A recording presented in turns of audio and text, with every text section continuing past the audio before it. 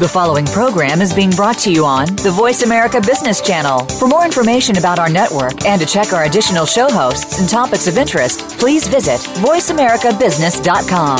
The Voice America Talk Radio Network is the worldwide leader in live Internet talk radio. Visit voiceamerica.com. The views and ideas expressed on the following program are strictly those of the host or guests and do not necessarily reflect the views and ideas held by the Voice America Talk Radio Network, its staff, and management.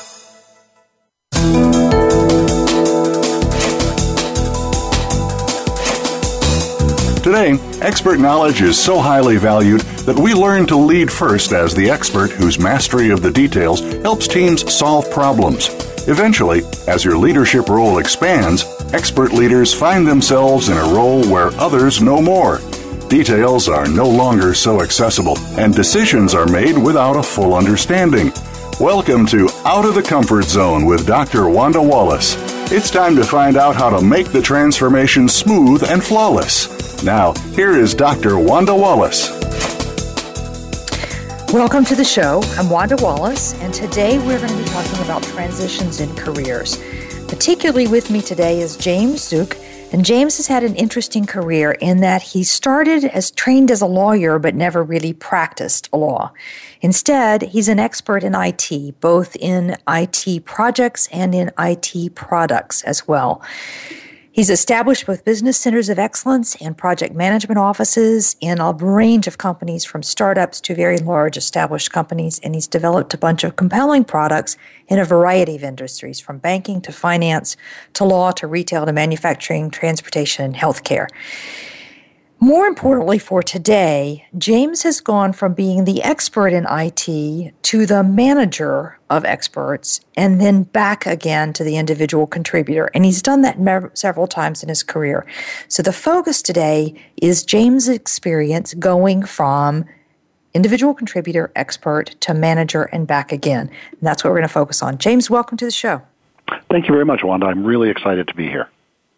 I'm looking forward to having your experiences. You know, I talk to a lot of people who go from being the expert to being the manager, but not very many people are comfortable with going backwards in the other direction. So I'm keen to hear about that. But let's start with the first transition. So you're working in the technology space. Mm-hmm. You're an individual contributor, and all of a sudden you are now managing a group of software engineers. How did that go? What was easy? What was hard? Well, I had some stumbling blocks along the way. I would say, managing them. A big struggle is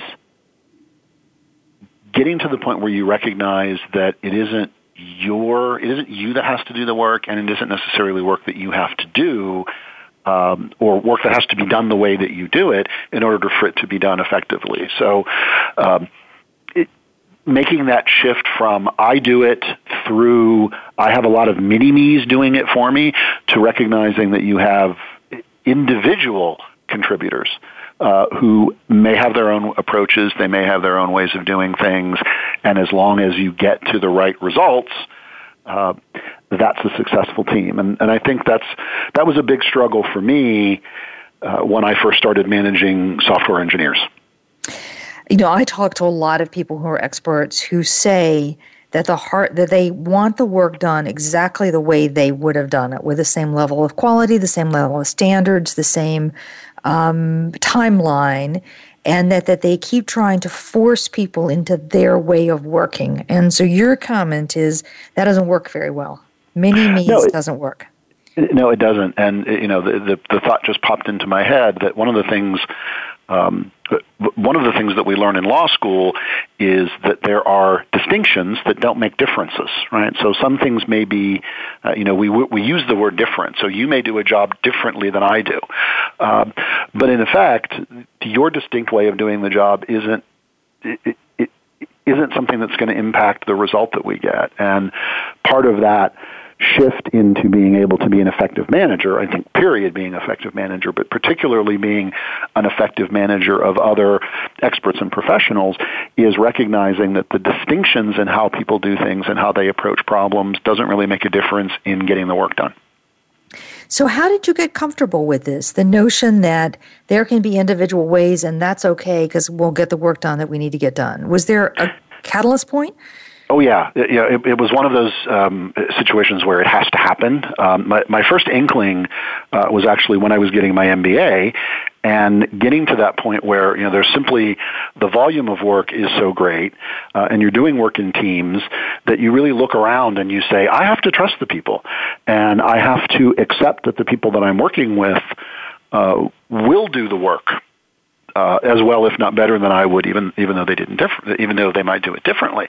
So that was I always say to people that was one of the most important things that I learned in business school, was how to effectively work as part of a team like that. And then at the time, I was managing a group of software developers for a small company, and was so those thoughts were kind of rolling around in my head, and we had an issue that I think a lot of small software companies have, which is while we were working very hard and our products were very, very cool and interesting and innovative, our quality wasn't what it might have been, especially as our customers perceived it. And we had a major customer that told us effectively that your product isn't really any good. We're not very happy with the work that you're doing and what you're delivering, and we're going to give you a short amount of time to fix it and fix yourselves.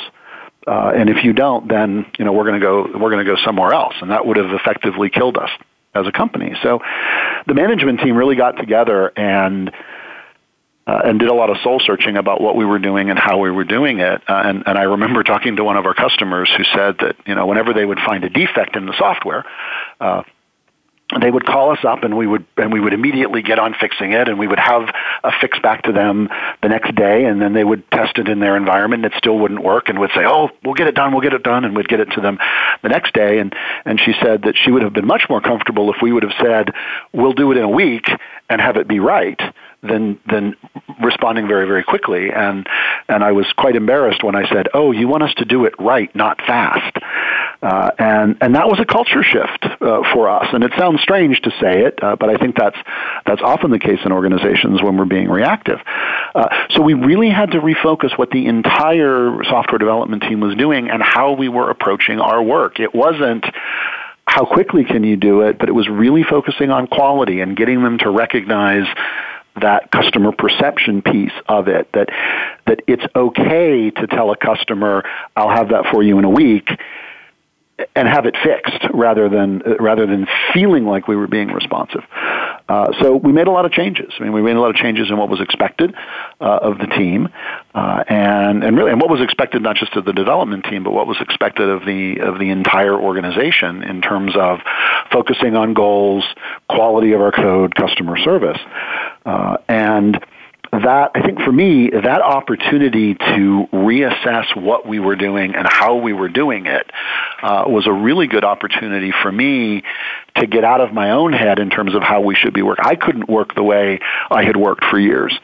And we set some very specific goals for people in terms of quality of the work that they were doing, communication that they were providing to people.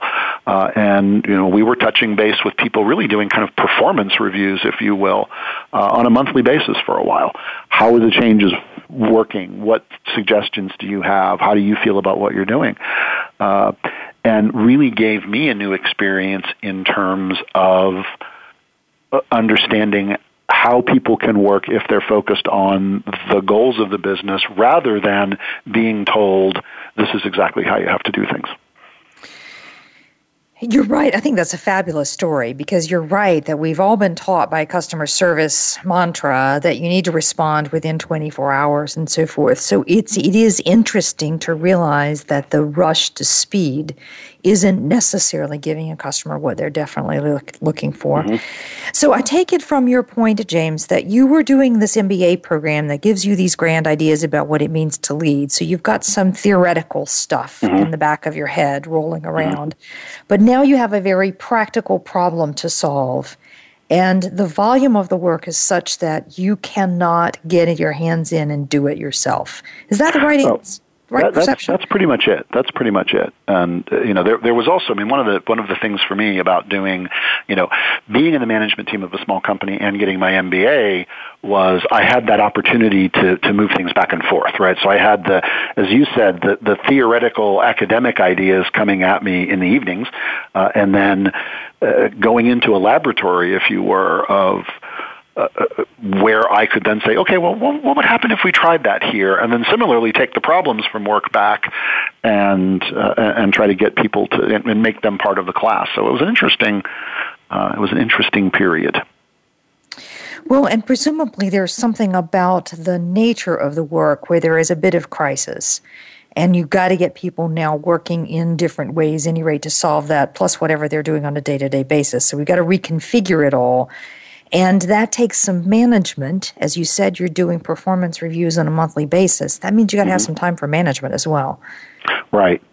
Right. And, it's actually, although the environment is different and the problems are different from a technical standpoint, what I'm doing today is pretty much the same. It's, how do we make improvements in how we deliver product and work with customers? And how do we transition an organization to be more effective, right? A little bit more efficient, but more effective. It's not that people aren't working hard.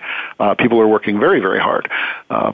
But how do we align them to work on the right things with the right customer perception? I'm going to come back to that one for the notion because I'd love to hear your perspective on how you make people focused and more efficient. Before I go there, though, I want to spend a little bit of time on this trust because you said that you had to learn to trust people. I think that's the hardest thing. If I've got a mini-me, it's fairly easy for me to figure out I can trust them or not. It's when you don't work at my pace and in my way and with my communication style that I start to question whether I can trust. So what advice do you have about how to decide who you can trust on the team and who you can't? The first thing for me, and I'm generally an optimist, right? I'm one of those glass half full people. And, I look at people and say, I'm going to trust you until you give me reason not to, right? So, it's back to that trust but verify kind of thing. So, giving people tasks and seeing how they perform on them, right? Letting them understand, again, what the goal is, if not necessarily what the process is. And then kind of allowing them to work in that space, and see what the results are. So I start out willing to trust, and I think that's important, particularly a new manager coming in, either a manager coming into a new team or someone who becomes a new manager is allowing people the opportunity to giving people the opportunity to earn your trust. Right? And then the second piece of it is, I think it's not so much a binary, I can trust or I can't trust. It's what can I trust? What can I trust, right? What can I rely on someone to do? So, if I have someone that I know will burn the midnight oil to get a problem solved and they will not let it go until the problem is solved, that's something that I can trust them to do. And I may have another individual who isn't going to do that, but might be exceptionally good in figuring out how to communicate information to a client. I can trust them to do that. So I think it's focusing on individual strengths and trusting the people to do the things that they do well. Part of that is making sure, I sometimes call it hygiene, right? There's certain things that everybody needs to do. And make sure that we've set that layer of expectations with people. But then, rather than saying, I trust everyone in my team completely and implicitly in all dimensions, it's I trust them to do the things that they do well.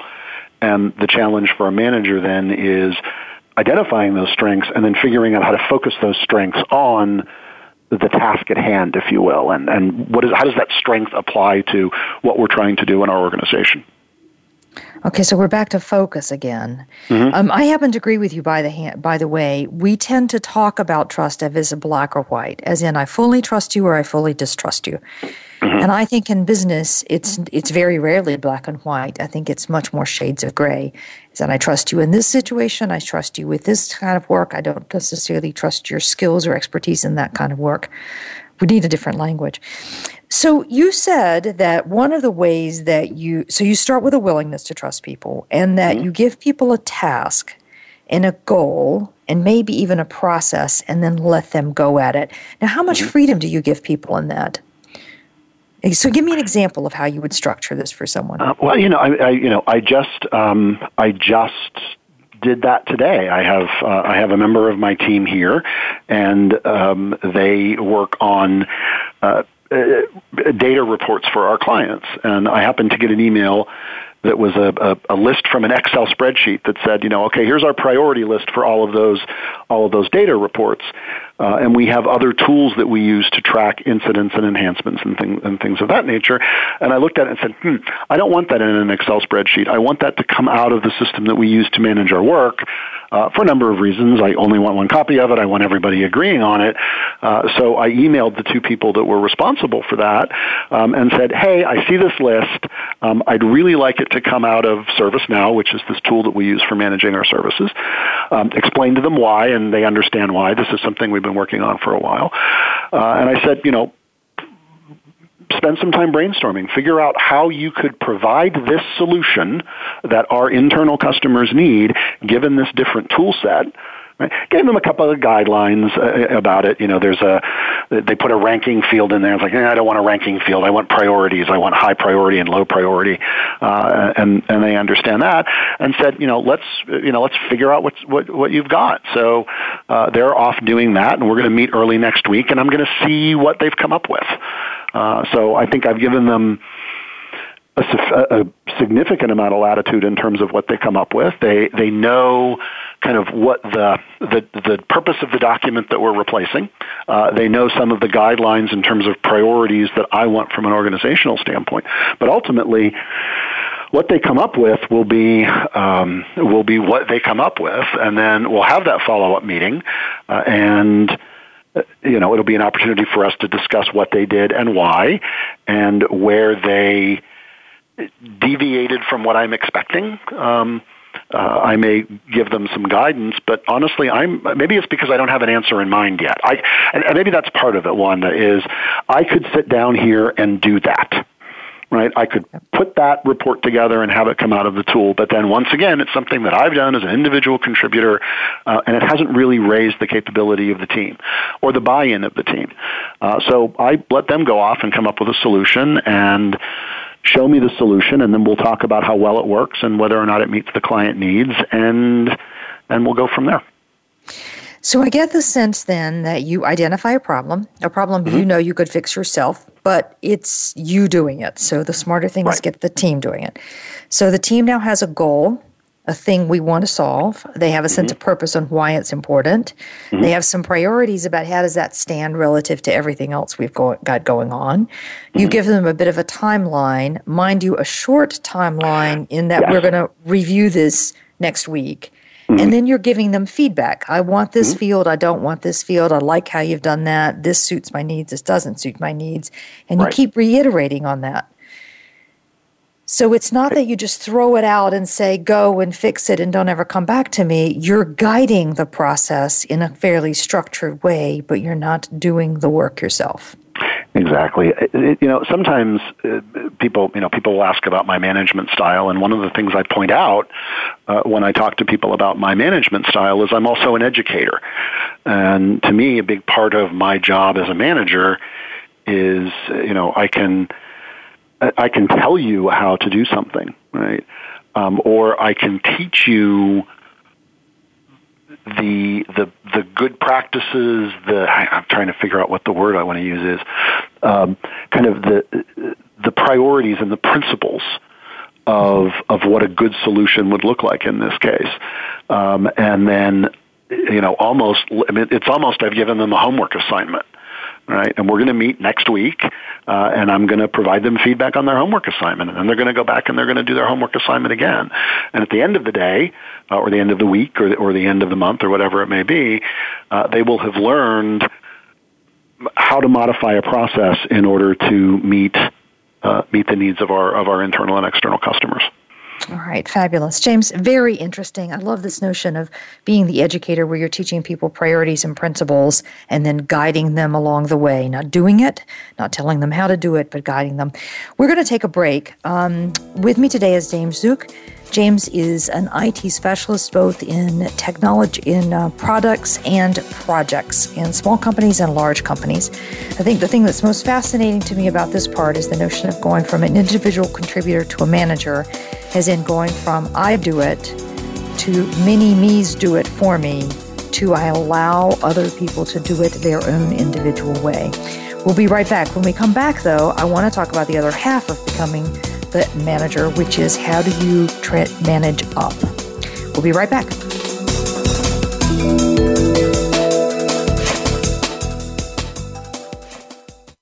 Become our friend on Facebook. Post your thoughts about our shows and network on our timeline. Visit facebook.com/Voice America.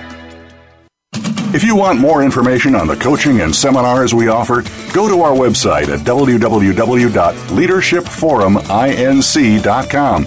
If you are interested in finding out more, you can also purchase a copy of the forthcoming book or any of Dr. Wallace's current books by clicking on the links under the Resources tab on our website at www.leadershipforuminc.com. You're also sure to find some handy links, videos, and more to help you create a winning strategy for your organization. Leadership Forum Inc., helping organizations get it and keep it.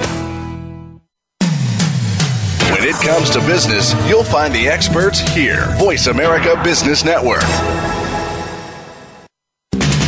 We're always talking business. Talk to an expert. Call now toll free 866-472-5790. That's 866-472-5790. Voice America Business Network.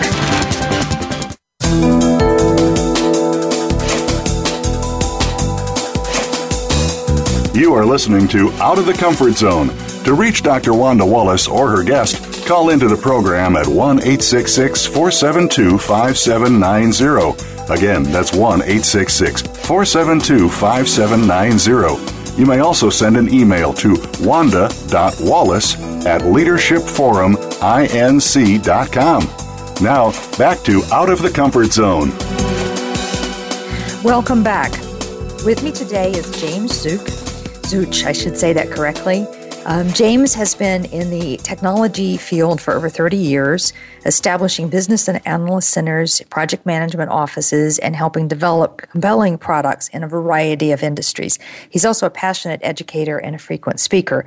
We've been talking about James's experience the first time he goes from being an individual contributor to being a manager himself, and learning to lead a group of software engineers into developing solutions for a client without having to do it himself, and the difference between having them do it all his way versus allowing them to work in their own way.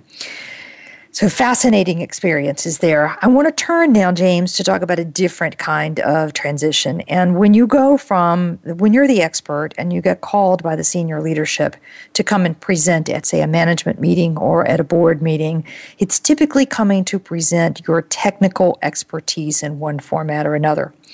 As you transition to a manager, though, managing other experts, your conversations with senior leaders change, and you have to learn how to manage up to communicate effectively with those senior leaders. So give us some guidelines. What's your experience with learning this? Kind of what mistakes do you see along the way?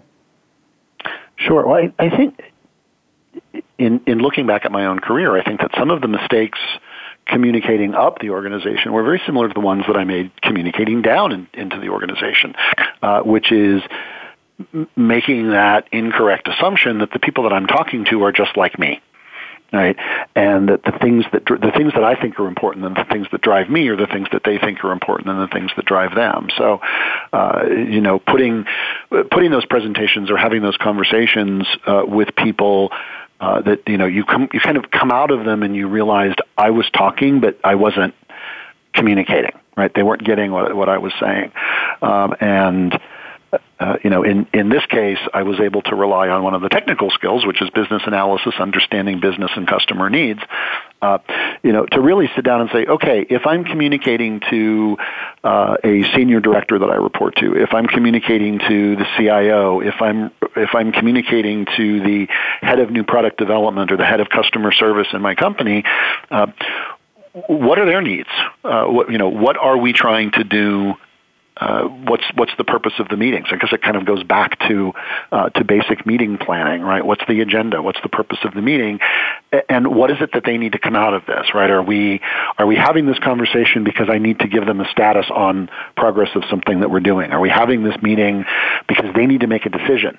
And if they need to make a decision, I need to understand what their decision-making criteria are so that I can provide them the information necessary to do that. So it really then was a very, very similar shift in terms of, they're not all like me, and they're not focused on the same things that I'm focused on, but instead understanding what their needs were and modifying my communication and my communication style to meet those needs. And did anybody help you with this one, or you just sort of figure it out through trial and error? A little bit of it is trial and error.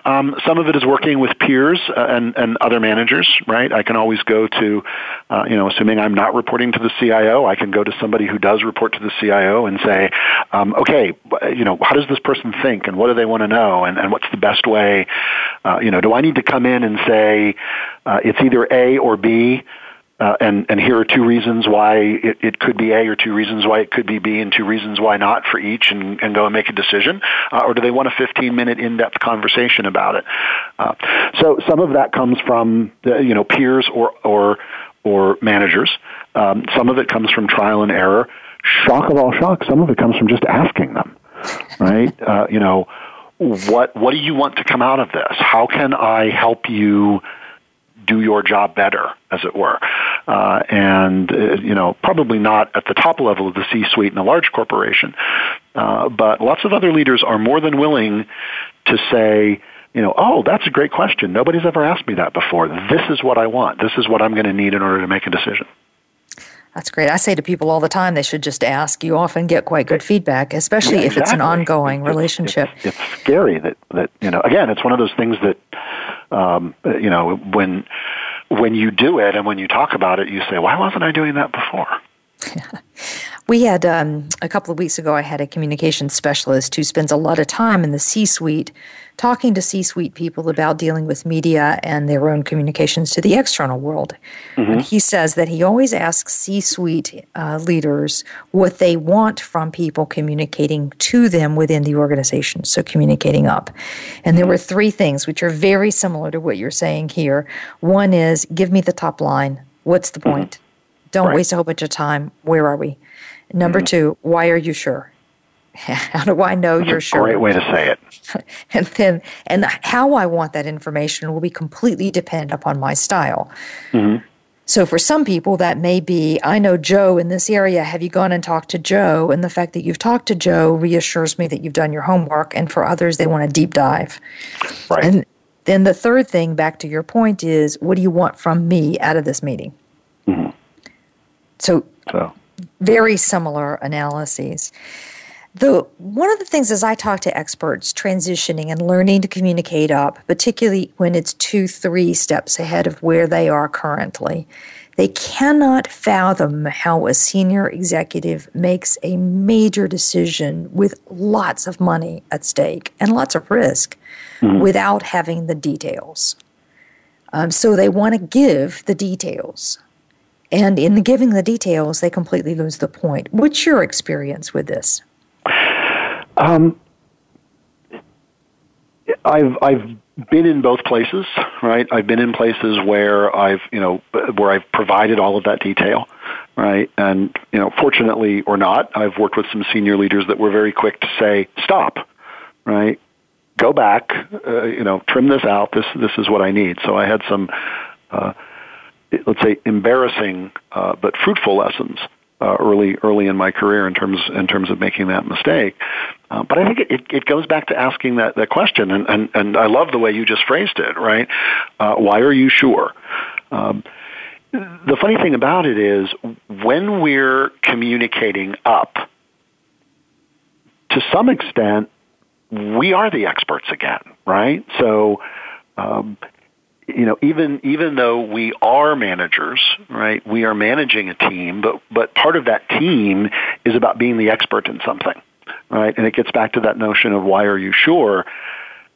Once you have the trust of those leaders, once they begin to understand that when I come to you and say, this is what's going on, and this is why I'm sure. Right, and here's the information that from my relationship with you, I think you're going to want to have here. Once you can get to that point, they're going to trust you. So I don't think you build trust in the meeting. Right, I'm not going to walk into a meeting and wow you with all of the detailed data that I have to support my position. I'm going to build trust before the meeting in terms of delivering things that you need to have delivered, being correct on questions or things, and that may not be a result of my interaction with you as a leader 2 or 3 steps ahead of me in the organization. That's going to be a result of my interactions with the people that report to you, right? Because that's what's going to happen. That CEO is going to turn to their CIO and say, this Such guy, does he know what he's talking about? And I want the answer to be yes, and that answer being yes is going to come from my work with the CIO and my work with the people that report to the CEO.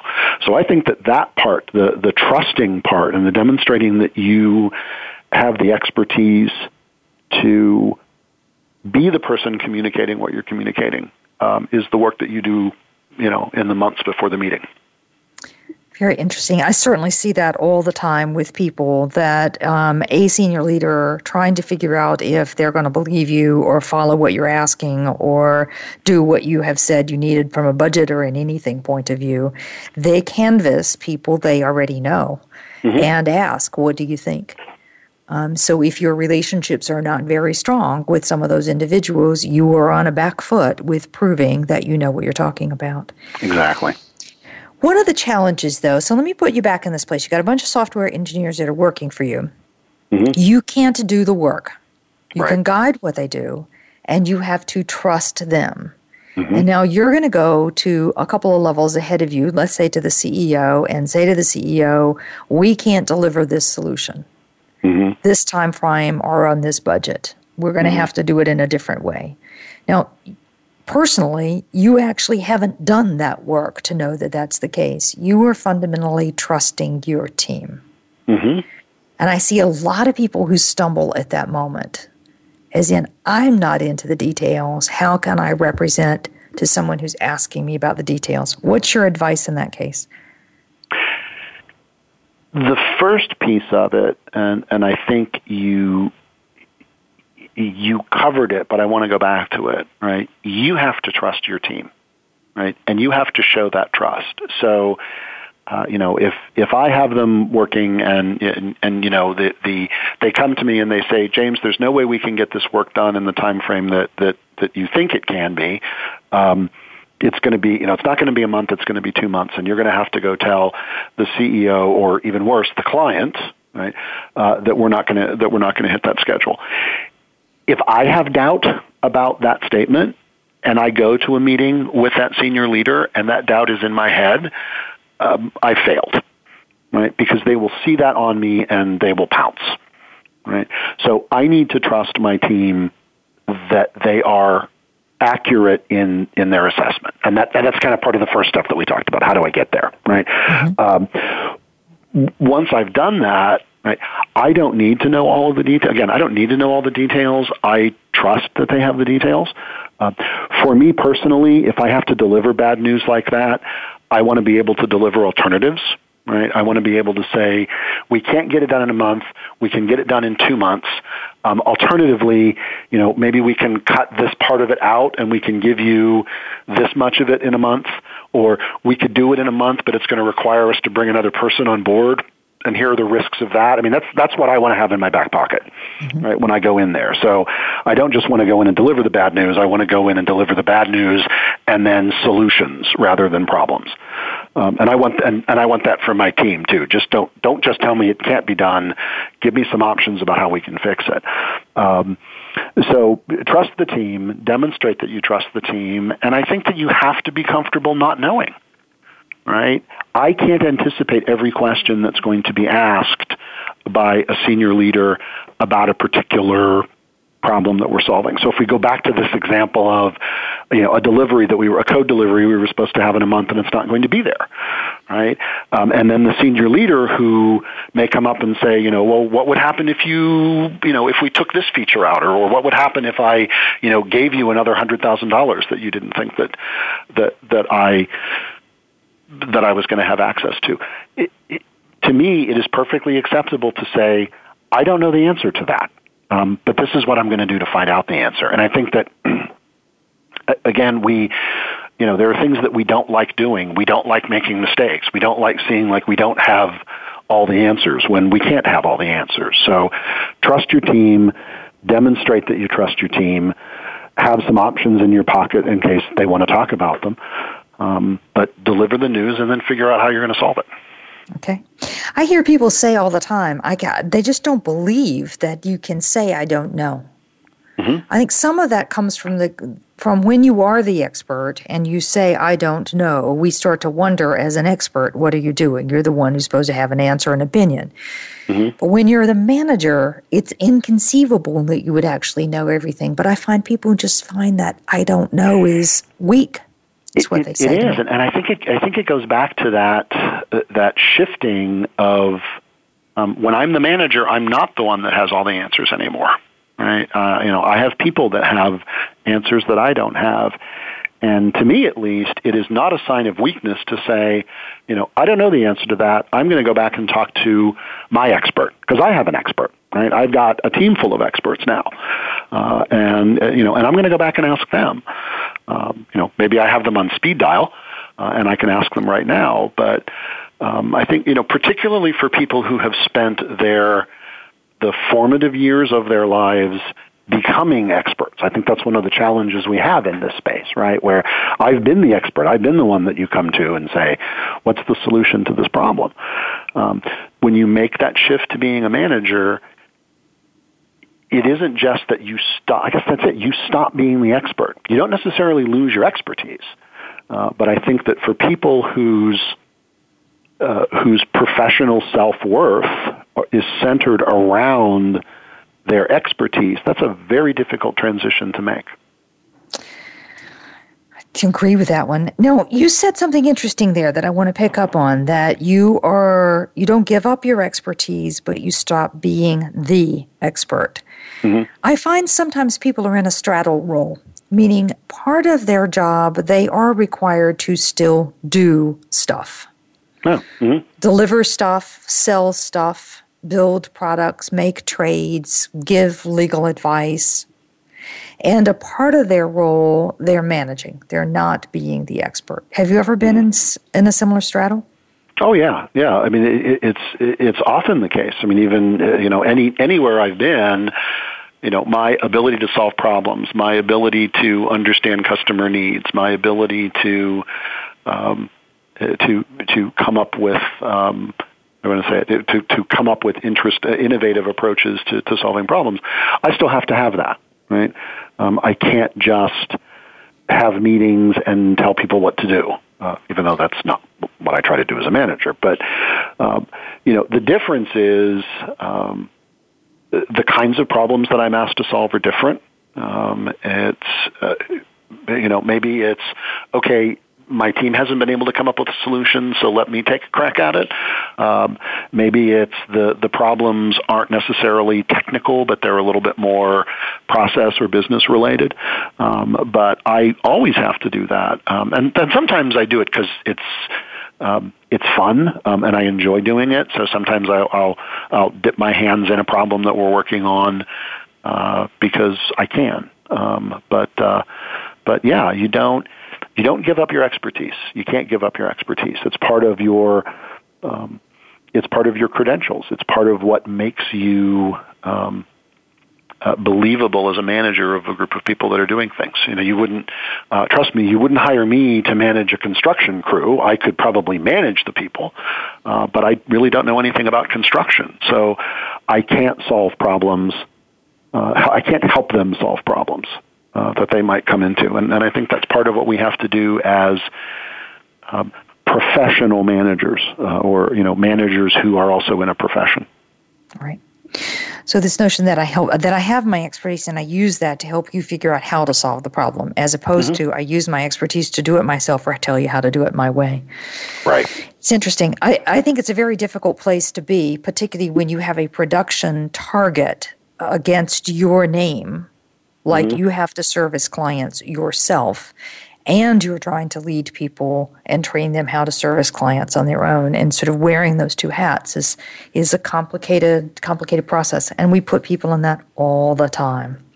We do, and without training them on what that means, right? You know, we reward our best technologists, we reward our best contributors by providing them the opportunity to manage other contributors without necessarily dealing with the differences and the challenges. But, you know that well. That's what your program's about. It's true. I find people who've been in careers for 25 years, who've managed teams for 25 years, but they've always been the expert managing that team. And then the first time where they're managing and not fully on top of all the details, it becomes a bit of a shock. Okay, James, fabulous discussion here. I really like this notion of, in talking to senior leaders, trying to understand, or first off, not making the assumption that they are just like you. They don't necessarily have the same interests, the same way of doing things, the same drives, or the same focus. And to figure out what a senior leader's real needs are. What's the purpose? What do they need as an outcome? How do they make a decision? What are the criteria? And then matching your communication to suit that individual needs. And then if you can't figure it out from anybody else, why not just ask the manager or the leader what it is they need? Okay, we're going to take a break. When we come back from this break, I want to talk about the transition we never discuss, which is you were a manager and now you go back to being an individual contributor. What does that feel like? What are the lessons learned? And why would you do one or the other? We'll be right back.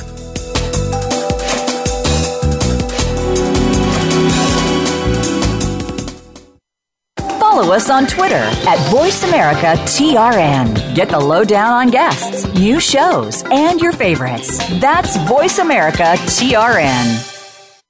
If you want more information on the coaching and seminars we offer, go to our website at www.leadershipforuminc.com.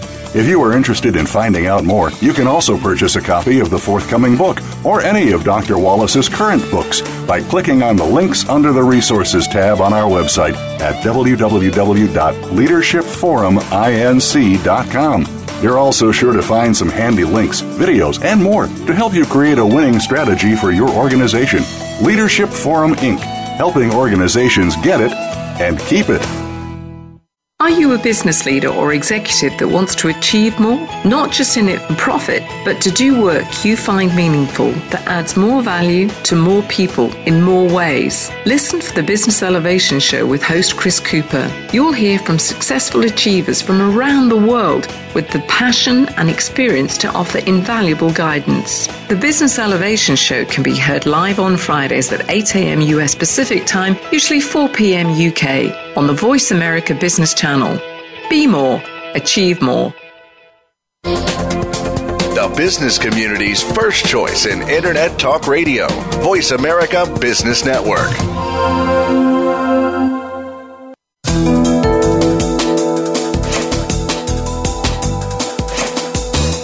You are listening to Out of the Comfort Zone. To reach Dr. Wanda Wallace or her guest, call into the program at 1-866-472-5790. Again, that's 1-866-472-5790. You may also send an email to wanda.wallace@leadershipforuminc.com. Now, back to Out of the Comfort Zone. Welcome back. With me today is James Zuch. James has been providing innovative technology leadership for over 30 years, both from business analysis centers of excellence to project management offices, and including developing some compelling products himself. He's a fabulous educator and a frequent speaker on any number of topics, particularly business analysis and digital product strategy. We've been talking about James's experience in the first time he goes from being the expert, the technology software developer, to being the leader or manager of software engineers. And the notion that you don't just go from having a bunch of mini-me's to do exactly what you want to do. Instead, you have to learn to let other people work in the way they work, with some guidelines, of course, not just to completely delegate. We've also were talking about the next lesson, which is how do you learn to communicate up in the organization as the manager, particularly when you're not on top of all the details. And again, not surprisingly, it's not a very different answer. I have to figure out what that senior person needs to know, wants to know from me, and how they want to hear it. Okay, so James, I want to turn now to a transition we don't talk very much about, because typically the model is you go up, up, up, up, up, up, up. But you've made the choice on a couple of occasions to go from being the leader back to being the individual contributor. So why did you have you made that choice, and why did you make it? There are a couple of things that focus around that kind of spin around it, and a lot of it's kind of personal to me. So maybe less things that are applicable to lots and lots of folks. The first thing I'll say, and I know we had talked about this before. Just because you're not managing people doesn't mean you stop being a leader. Right. So even as I kind of moved in and out of management roles to individual contributor roles, there's always been kind of a leadership component to it. But it's really for me, when I come to work, there are two things that I'm really thinking about. One of them is, am I having fun? Am I enjoying myself?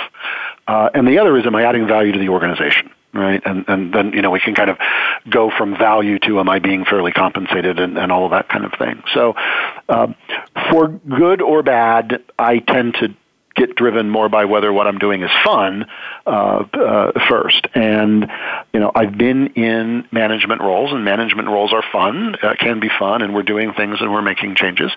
And then sometimes in my career, I've kind of looked at opportunities and said, oh, you know what?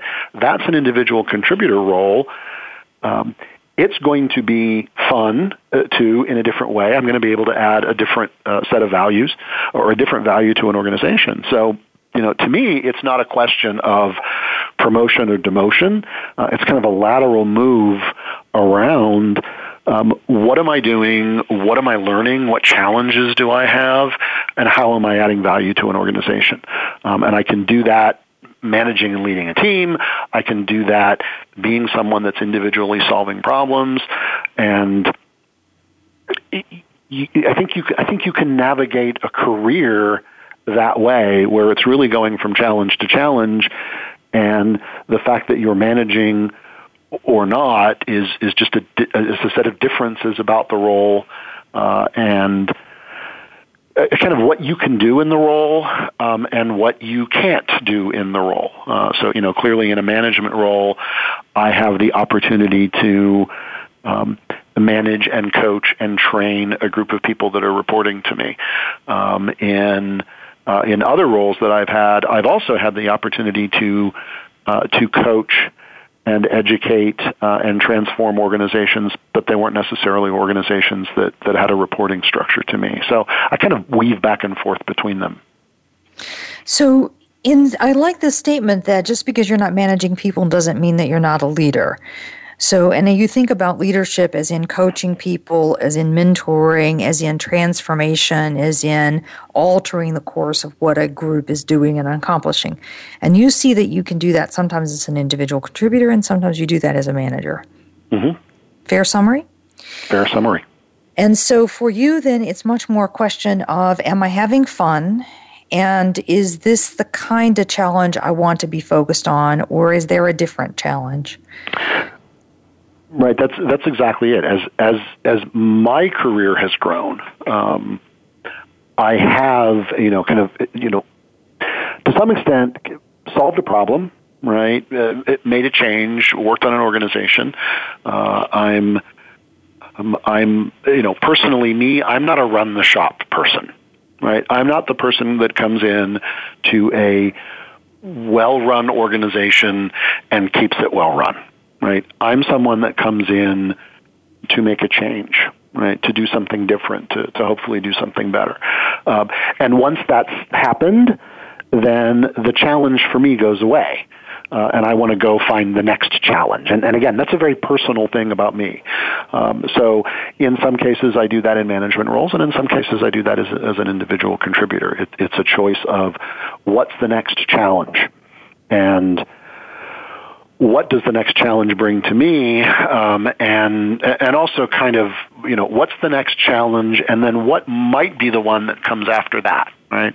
I'm not necessarily thinking 4 or 5 steps ahead, but I'm at least trying to think 2 steps ahead. Okay, so 2 steps, not just this challenge, because otherwise you end up with a very patchy career where you're not building a track record of anything that you sort of stand on or are capable of doing. All right, so when you are managing people, you have the challenge of you can't get your hands dirty, but you have the benefits of being able to guide other people in their direction. But I'm presuming you also have some downsides. So how would you describe the downsides when you're managing? Or are there? Well, I think one of them is the level to which your hands aren't dirty, right? So, we talked at the beginning of the hour about, a task that I just gave some members of my team, right?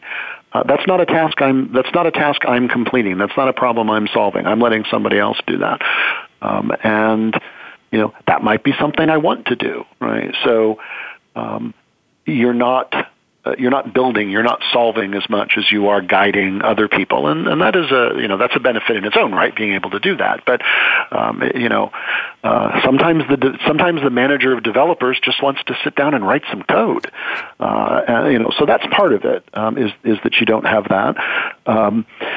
There's a responsibility that comes from managing people.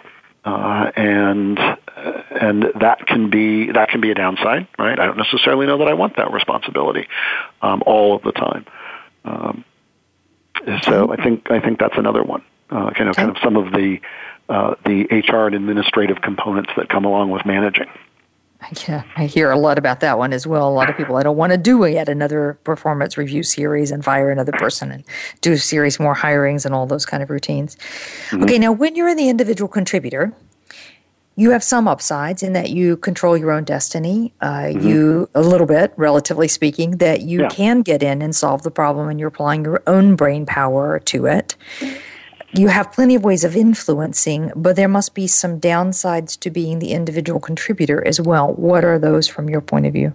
Oh, definitely. Well, I think one of them, I always call it the project manager's dilemma, right?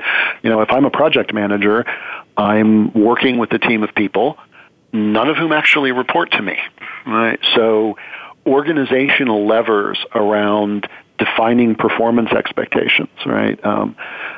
When I came into an organization and started trying to build some best practice around business analysis, but none of the business analysts reported to me, right? I could say, here are ways that I think business analysts should be evaluated. These are things I think that they should be doing. I could influence people, but I couldn't actually make those changes. If I'm managing the team, I have the opportunity to make those changes. So, the responsibility lever, the responsibility component that comes with managing the team also gives you effective levers to motivate behavioral change. Different levers than you might have if you are simply influencing but not managing. So it's harder to do that when people aren't reporting to you. You get a different set of resources, if you will, when you're managing people, when you're coaching or guiding them. Okay. All right, so it sounds much more like it has to be, I think as you started this one, a very personal choice. There are some opportunities and some disadvantages both in managing people as well as being an individual contributor. And it's a matter of beginning to say, personally for me, for what we're trying to do in the organization, for what I'm interested in is a challenge, for how much fun I'm having, what's the right step now, and potentially the step beyond that. Fair summary? Yeah, it is. And I think there's an organizational component to it. I think that organizations are getting better at recognizing, it used to be probably more decades ago, right? There was a ceiling on your ability to be promoted and be compensated if you stayed an individual contributor, right? It was kind of like that. If you think about career progression, right, the technical track ends at a certain level in the organization at a certain compensation level, and then you had to go become a manager, right? And then that was a different set, and that kind of led you up to more and greater responsibility from a management standpoint. And more organizations have started embracing the notion that you can have extremely senior individual contributors that we can highly compensate and give benefits to and respect in our organizations. So that notion that becoming an individual contributor isn't a demotion, right? And it can be a personal choice. And your organization should allow for senior individuals to become individual contributors without necessarily saying, well, you were a vice president. As a vice president, you have to have so many people reporting to you. If suddenly you decide that you can go solve problems as an individual, this is the downside of that to your career. So I think as organizations recognize that a senior level individual contributor has a different value than a senior level manager, it becomes, I think, easier for people to do that. Okay. Interesting series of choices. James, thanks for being with us today. I think the thing that is most fascinating to me out of the entire discussion is a very simple statement you started with at the beginning, that when you go from being the individual contributor to the manager, it's not a matter of I do it, nor is it a matter of I have a bunch of mini me's that do it the way I would do it. It is a matter of letting people learn to work in their own ways and solve problems in their own ways with your guidance, of course. So, James, thanks for being with us. My pleasure, Wanda. Thank you. All right. Now, next week, we're going to talk with Frederick Helgeson from S4K Research, and we're going to talk about Frederick's experience leading a team virtually, how they actually make it happen. So join us next week.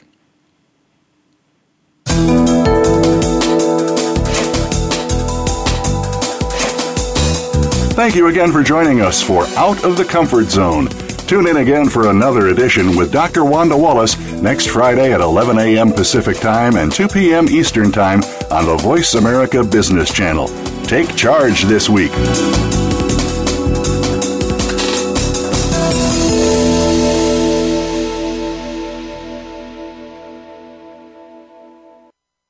Thanks again for listening to the preceding program, brought to you on the Voice America Business Channel. For more information about our network and to check out additional show hosts and topics of interest, please visit voiceamericabusiness.com. The Voice America Talk Radio Network is the worldwide leader in live Internet talk radio. Visit voiceamerica.com. The views and ideas expressed on the preceding program are strictly those of the hosts or guests and do not necessarily reflect the views and ideas held by Voice America Talk Radio Network, its staff, and management.